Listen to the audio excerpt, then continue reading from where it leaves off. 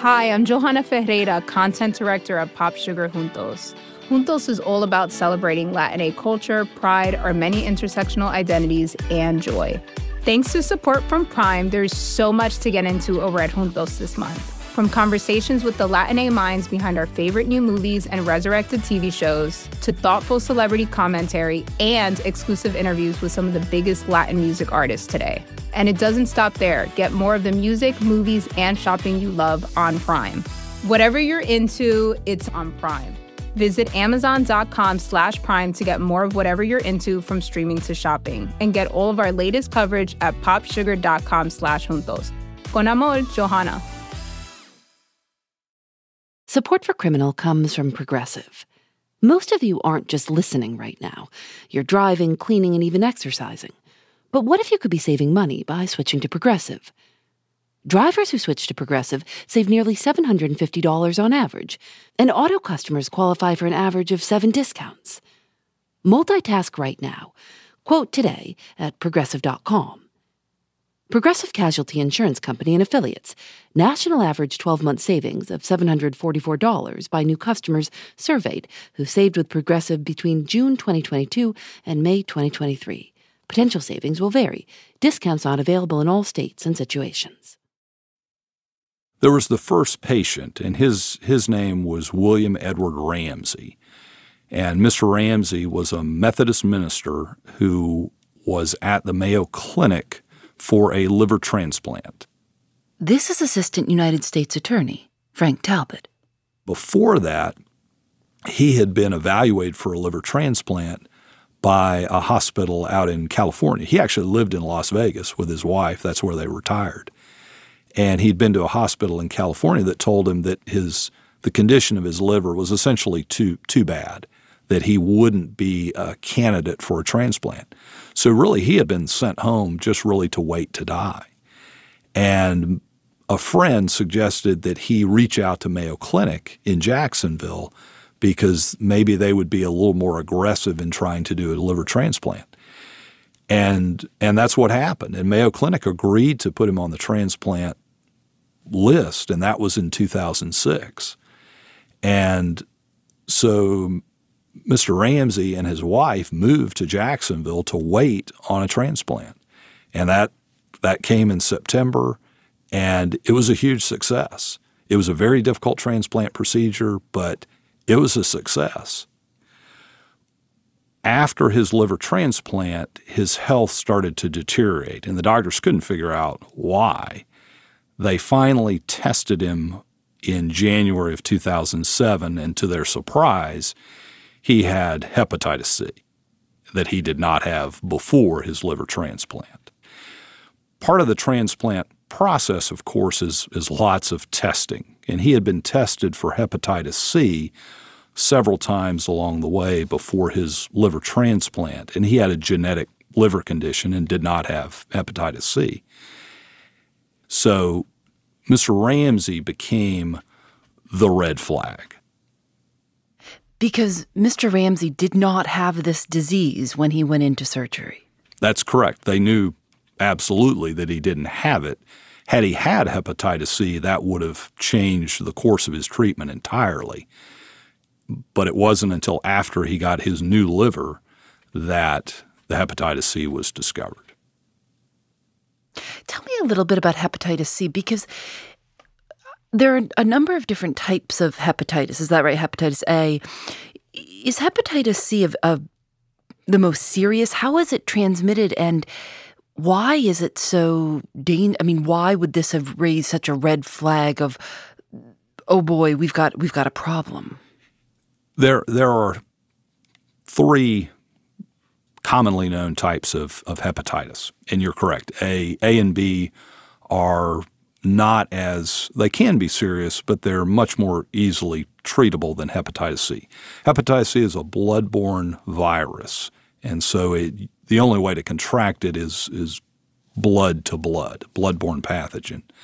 It's an RNA organism, so it's extremely, extremely small, smaller than the wavelength of light. You can only see it under an electron microscope, and it wasn't really discovered entirely. I mean, people had been dealing with hepatitis C for centuries in all likelihood, but it wasn't until the early 70s that doctors were able to actually diagnose and name it. And then it really wasn't until around the early 90s that we started to screen for hepatitis C in the blood bank. And there were several people that had contracted hepatitis C prior to that through ordinary treatment blood transfusions. So it is a very serious virus. About 20% of the population can clear it on their own, but typically that's people that are healthy.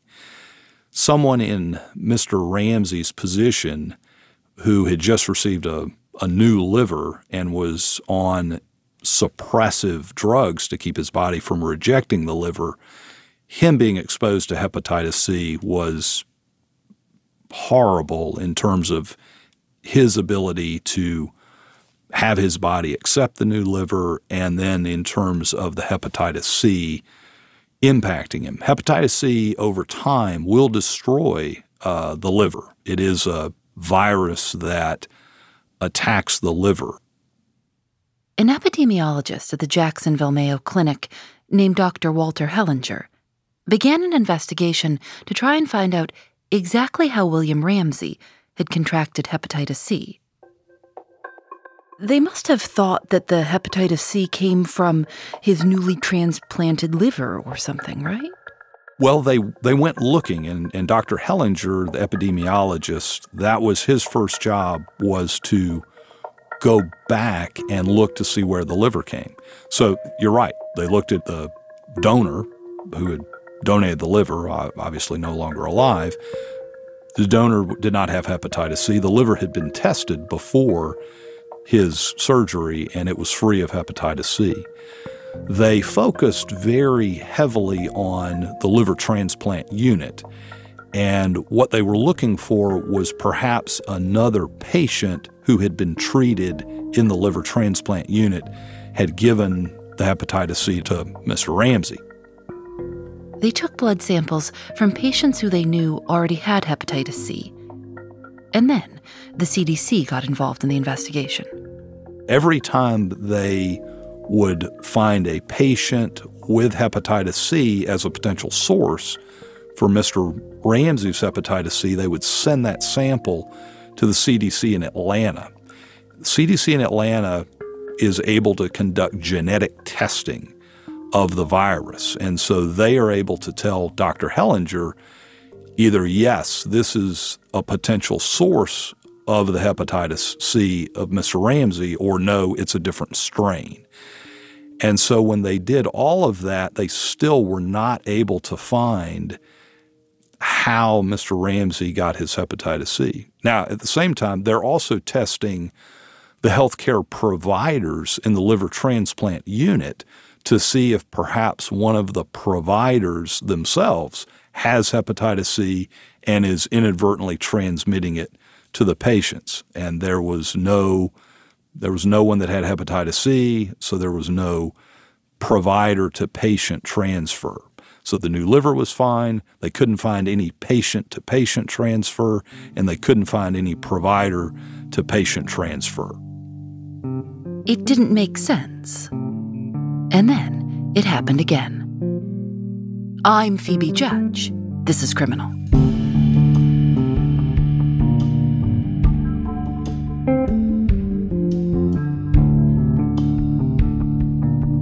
In January 2008, a year after William Ramsey tested positive for hepatitis C, another man named Rick Hildebrandt also tested positive.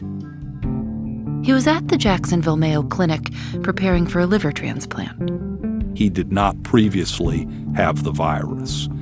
When they sent Mr. Hildebrandt's blood sample to the CDC, they discovered that it was a strain match to Mr. Ramsey's strain of hepatitis C. So that let Dr. Hellinger know that either Mr. Ramsey may have infected Mr. Hildebrandt may have infected Mr. Ramsey, or there's an unknown source of the hepatitis C. And what Dr. Hellinger was able to determine is that these two men could not have infected each other, so he was still looking for the source of now two patients' hepatitis C, and both these patients were both liver transplant patients, so they were both seen heavily in the liver transplant unit. And then, a third patient tested positive. But he wasn't in the liver transplant unit. He was at the Mayo Clinic for a cancer treatment that involved transplanting stem cells. So this patient, who happened to be an attorney from Georgia, was down at Mayo Clinic for this procedure. He tested negative for hepatitis C, and then he had the stem cell replacement. When he went through the stem cell replacement, his immune system is essentially destroyed, and then he gets very, very sick. And they determined that this patient has hepatitis C, and he did not have it before. And again, it was a strain match to the other two patients. And these patients there's no way that these patients would have come in contact with each other. That's correct. They again looked to see, was there any overlap, and there wasn't. But what became very significant about this third patient is that instead of two patients in the liver transplant unit, we now have a third patient that's never been to the liver transplant unit. But now that we have, and the way I describe this is, we now have a triangle. With these three patients, we draw a triangle, and we look in that triangle for where these three patients overlapped at Mayo Clinic. Because at this point, Dr. Hellinger is really shifting his focus to provider to patient transmission, because he's dealing with three different infections of hepatitis C that have spanned almost 2 years. He believes he's not looking for a patient, but he's looking for a provider. So when they draw the triangle, that's when they find that all three of these patients had been treated in the interventional radiology department at Mayo Clinic. That was their common overlap in the Mayo Clinic. So what they did is, and it's one of the, I suppose, the advantages of having very detailed medical records, is that the Mayo Clinic was able to go back and look to see when these three patients went through interventional radiology, and they were able to tell who was working on those days that these three patients went through. They obviously they didn't go through on the same day. They were years apart, but they were able to see which employees were there. And there were 21 employees that overlapped with these three patients. So you've got 21 employees. Do you just ask them, are you positive for hepatitis C? What did they do? That's exactly what Mayo Clinic did. They went to each of the 21 employees and told them why they wanted to get their blood sample, and they asked all 21 of the employees to voluntarily give them a blood sample. 20 of the employees did. One of the employees withheld. Who was that employee? That employee was Stephen Bumel. So of the 20 employees that were tested, did any of them test positive for hepatitis C? They did not. All 20 were negative. When they found out that all 20 were negative, Mayo Clinic went back to Stephen Bumel, perhaps a little more insistently this time, and asked him if he would provide a blood sample. And on April 20th, 2010, Stephen Bumel submitted to a blood sample, and that sample tested positive for hepatitis C.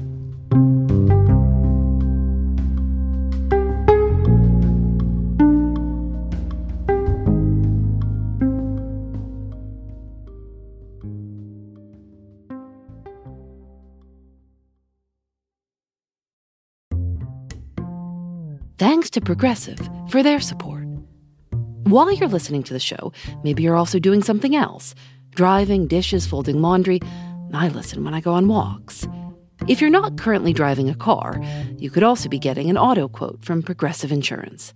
Save money right now from your phone. Drivers who switch to Progressive save nearly $750 on average, and auto customers qualify for an average of 7 discounts. Discounts for having multiple vehicles on your policy, being a homeowner, and more. Progressive will be with you 24/7, 365 days a year, so you're protected no matter what. You can get a quote for your car insurance at Progressive.com to join over the 28 million drivers who trust Progressive. Progressive Casualty Insurance Company and Affiliates. National average 12-month savings of $744 by new customers surveyed who saved with Progressive between June 2022 and May 2023. Potential savings will vary. Discounts not available in all states and situations. Hey, this is Scott Galloway, author, professor, entrepreneur, and most importantly, host of the Prop G podcast. We got a special series running on right now called The Future of Work, where I answer all your questions on, surprise, the future of work.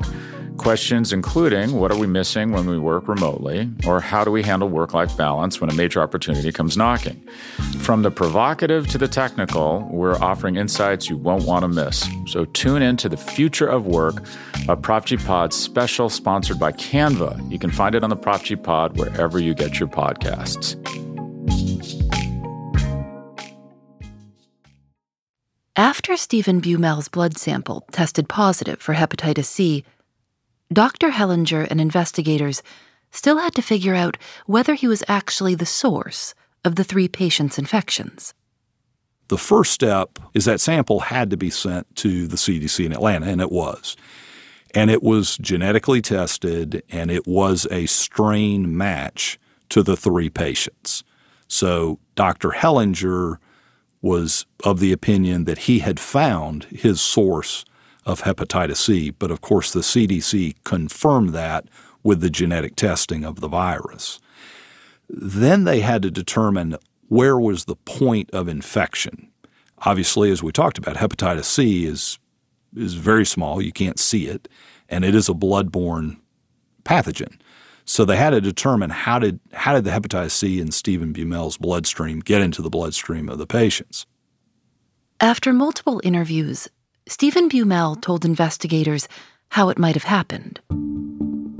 Stephen Bumel worked as a radiologic technician.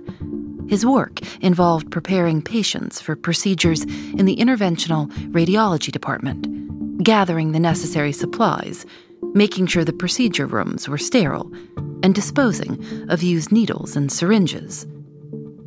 Those discarded syringes sometimes contained small leftover amounts of fentanyl, a synthetic opioid that can be 100 times more potent than morphine and 50 times more potent than heroin. It's prescribed to patients in severe pain and is highly addictive. Stephen Bumel told investigators that he would replace the needles on the discarded syringes and inject himself with the fentanyl that remained in them. And then, he said, at some point, he began to look for full syringes. Before each procedure that required fentanyl for the patient's IV, a nurse would fill a syringe with the drug, label it fentanyl, and place it on the patient's cart. Stephen Bumel said that he would then take the syringe from the cart, replace the needle with a different one, and use it to inject himself. Then he would put the original needle back on the empty syringe, fill it with saline, and put it back on the cart before the nurse noticed.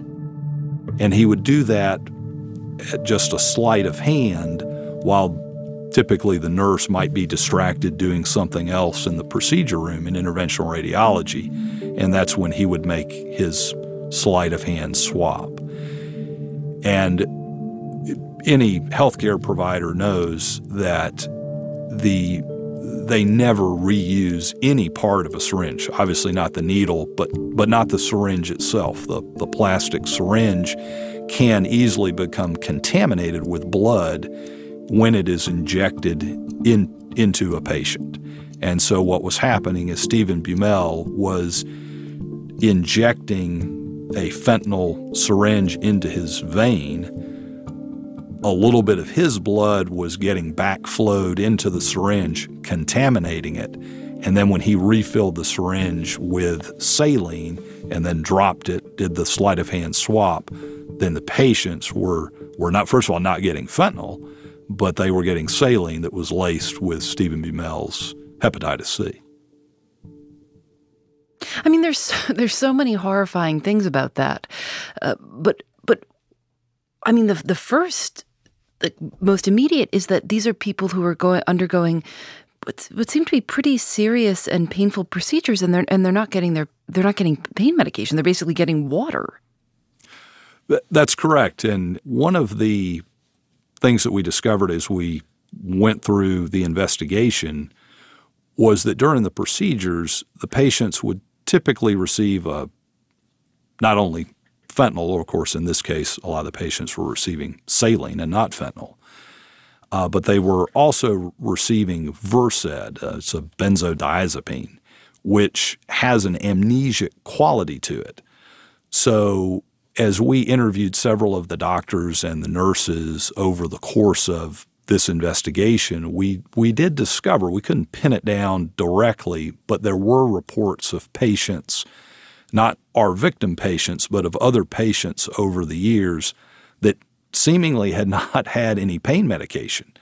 And on at least one occasion, we had a doctor who remembered arguing with a nurse that the nurse is saying, I've given this patient too much fentanyl already. And the doctor ironically said, it seems like you're giving him water. And so there were some reports of that that we discovered during the course of our investigation. But when we talked to the victims, they had no memory of the procedure in interventional radiology. And that was not surprising because they had all received Versed, which again acts as an amnesic, which is good. They have no memory of the pain that they endured. In August 2010, after more than 3 years of investigation, the Jacksonville Mayo Clinic fired Stephen Bumel and reported him to the police. According to his arrest report, Bumel acknowledged to the police he was addicted to fentanyl and admitted that he had taken drugs from the hospital. The FBI, Florida state investigators, and a special agent with the Food and Drug Administration got involved in the criminal investigation.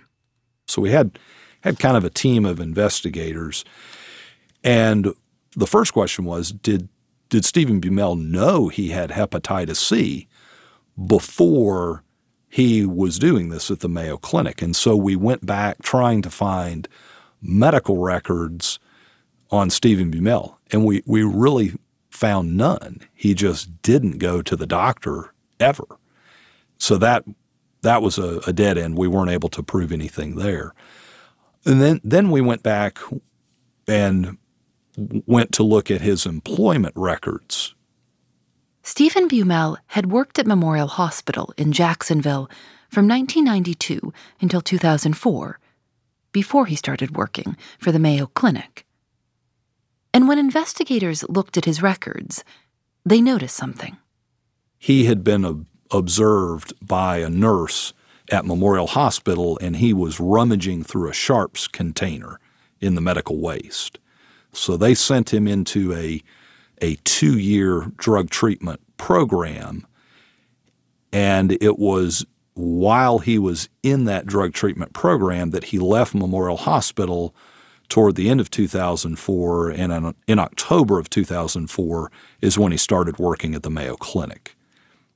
Tell me about confidentiality rules that would have limited what Mayo Clinic knew about Stephen Bumel's past history, drug issues. You'd imagine that that's something you'd want to know with someone who's going to be so close to controlled narcotics.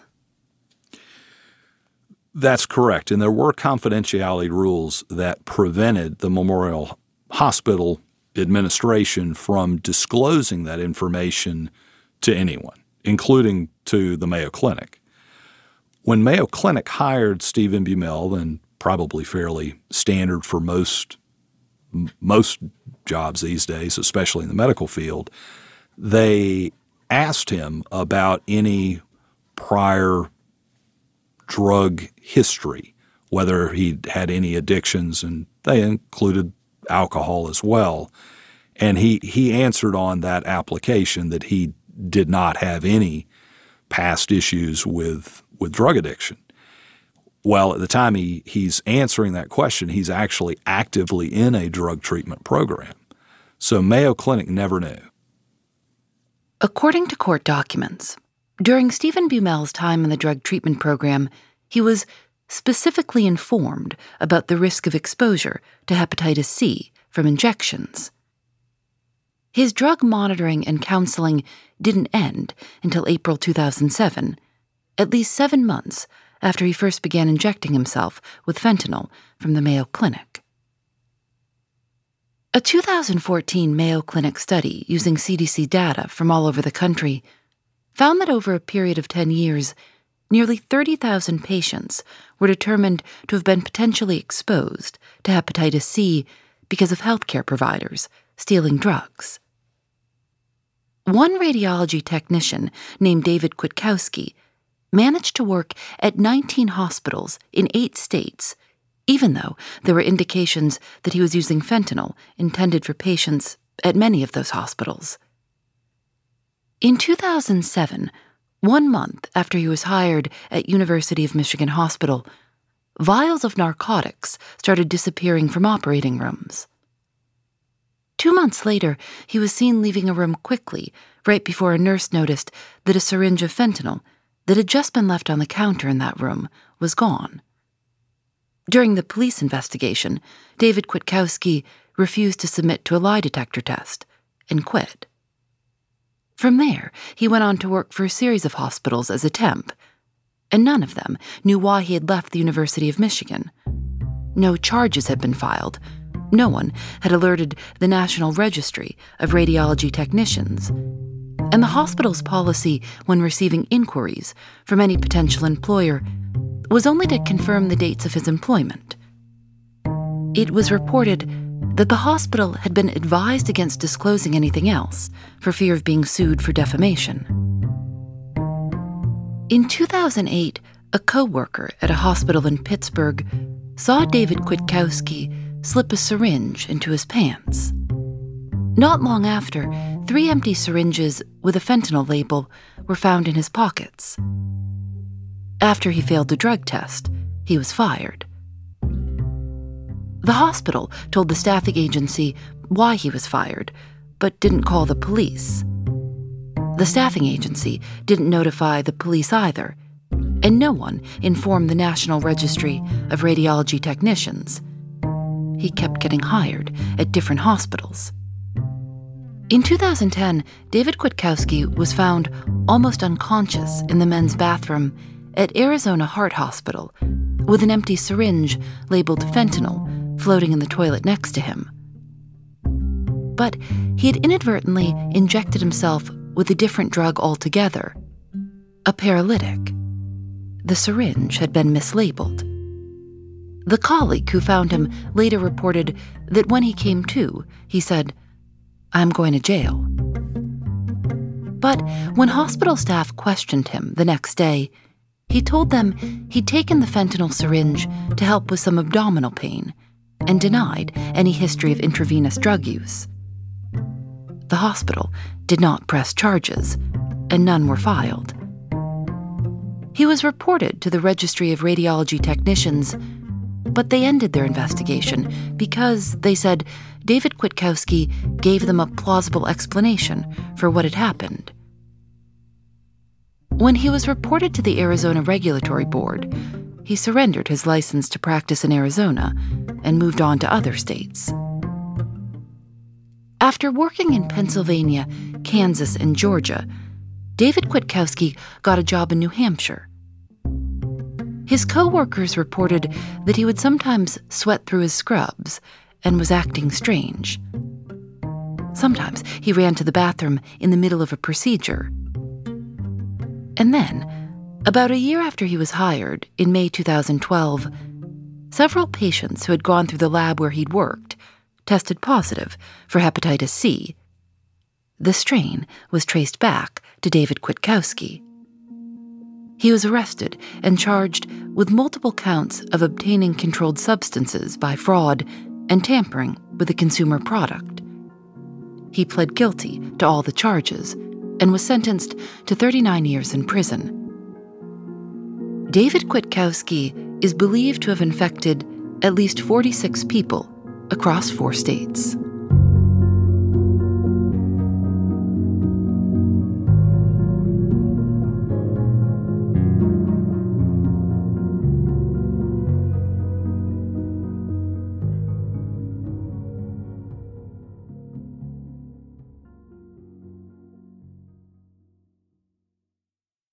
During Stephen Bumel's 6 years of employment at the Jacksonville Mayo Clinic, investigators estimated that he potentially exposed 6,132 patients to hepatitis C.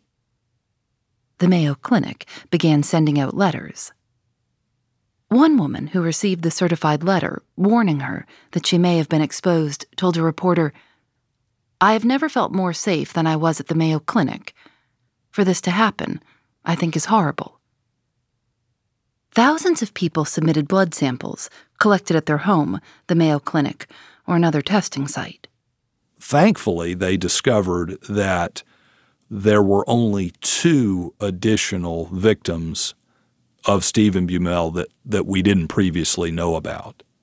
Is it true, though, that a number of people who they would have reached out to had already died?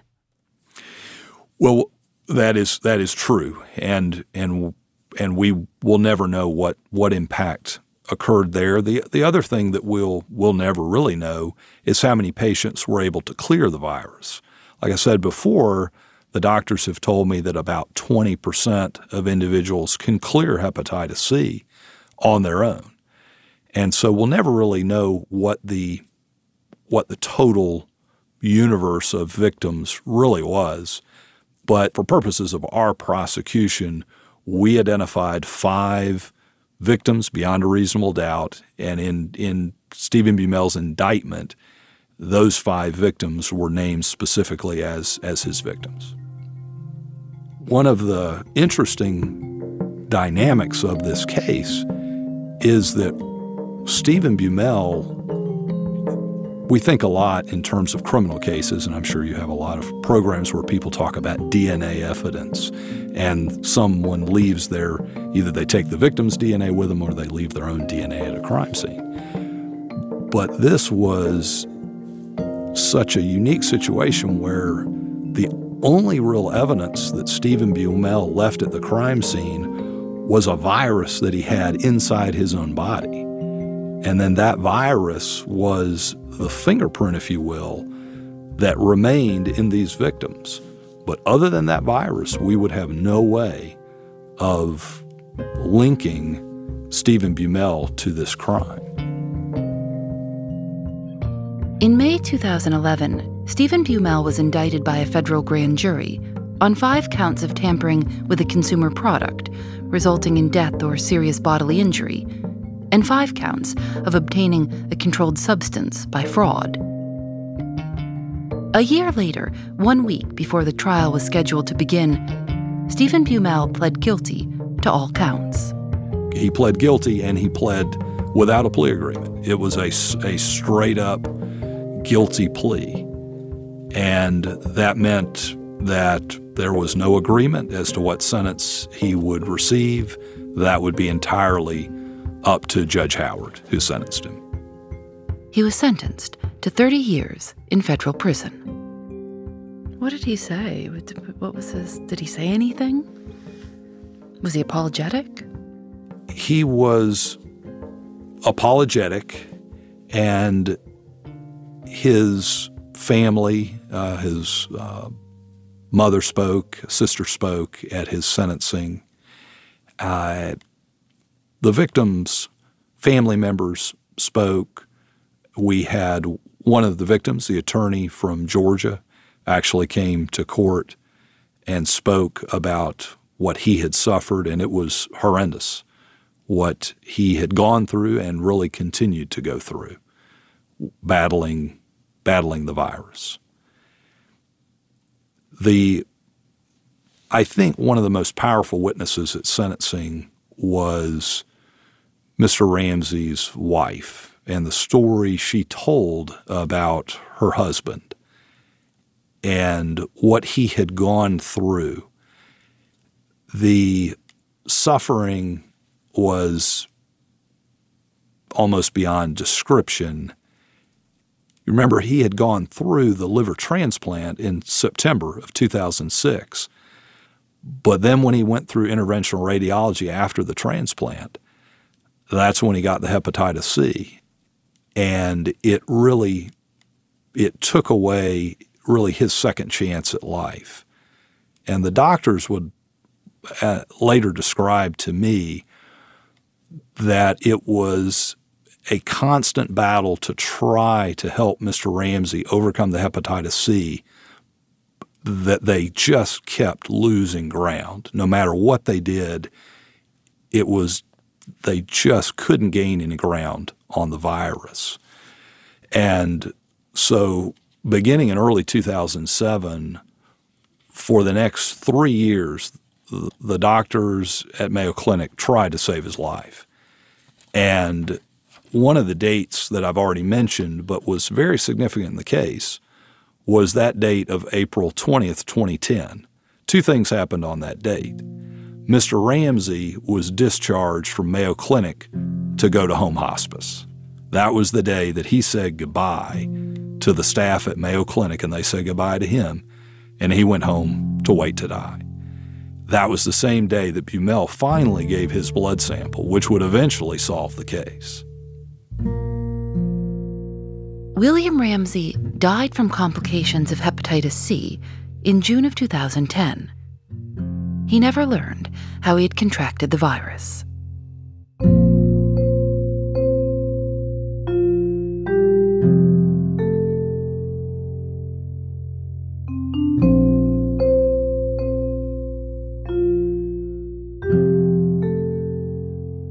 Criminal is created by Lauren Spohr and me.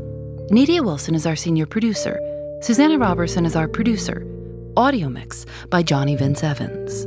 Engineering by Russ Henry. Special thanks to Lily Clark. Julian Alexander makes original illustrations for each episode of Criminal. You can see them at thisiscriminal.com. We're on Facebook and Twitter at Criminal Show. Criminal is recorded in the studios of North Carolina Public Radio, WUNC. We're a proud member of Radiotopia from PRX, a collection of the best podcasts around. I'm Phoebe Judge. This is Criminal.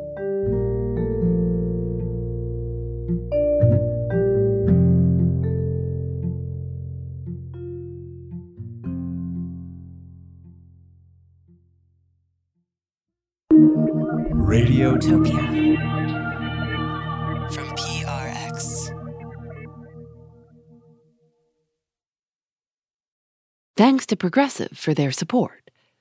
Most of you aren't just listening right now. You're driving, cleaning, and even exercising. But what if you could be saving money by switching to Progressive? Drivers who switch to Progressive save nearly $750 on average, and auto customers qualify for an average of 7 discounts. Multitask right now. Quote today at Progressive.com. Progressive Casualty Insurance Company and Affiliates. National average 12-month savings of $744 by new customers surveyed who saved with Progressive between June 2022 and May 2023. Potential savings will vary.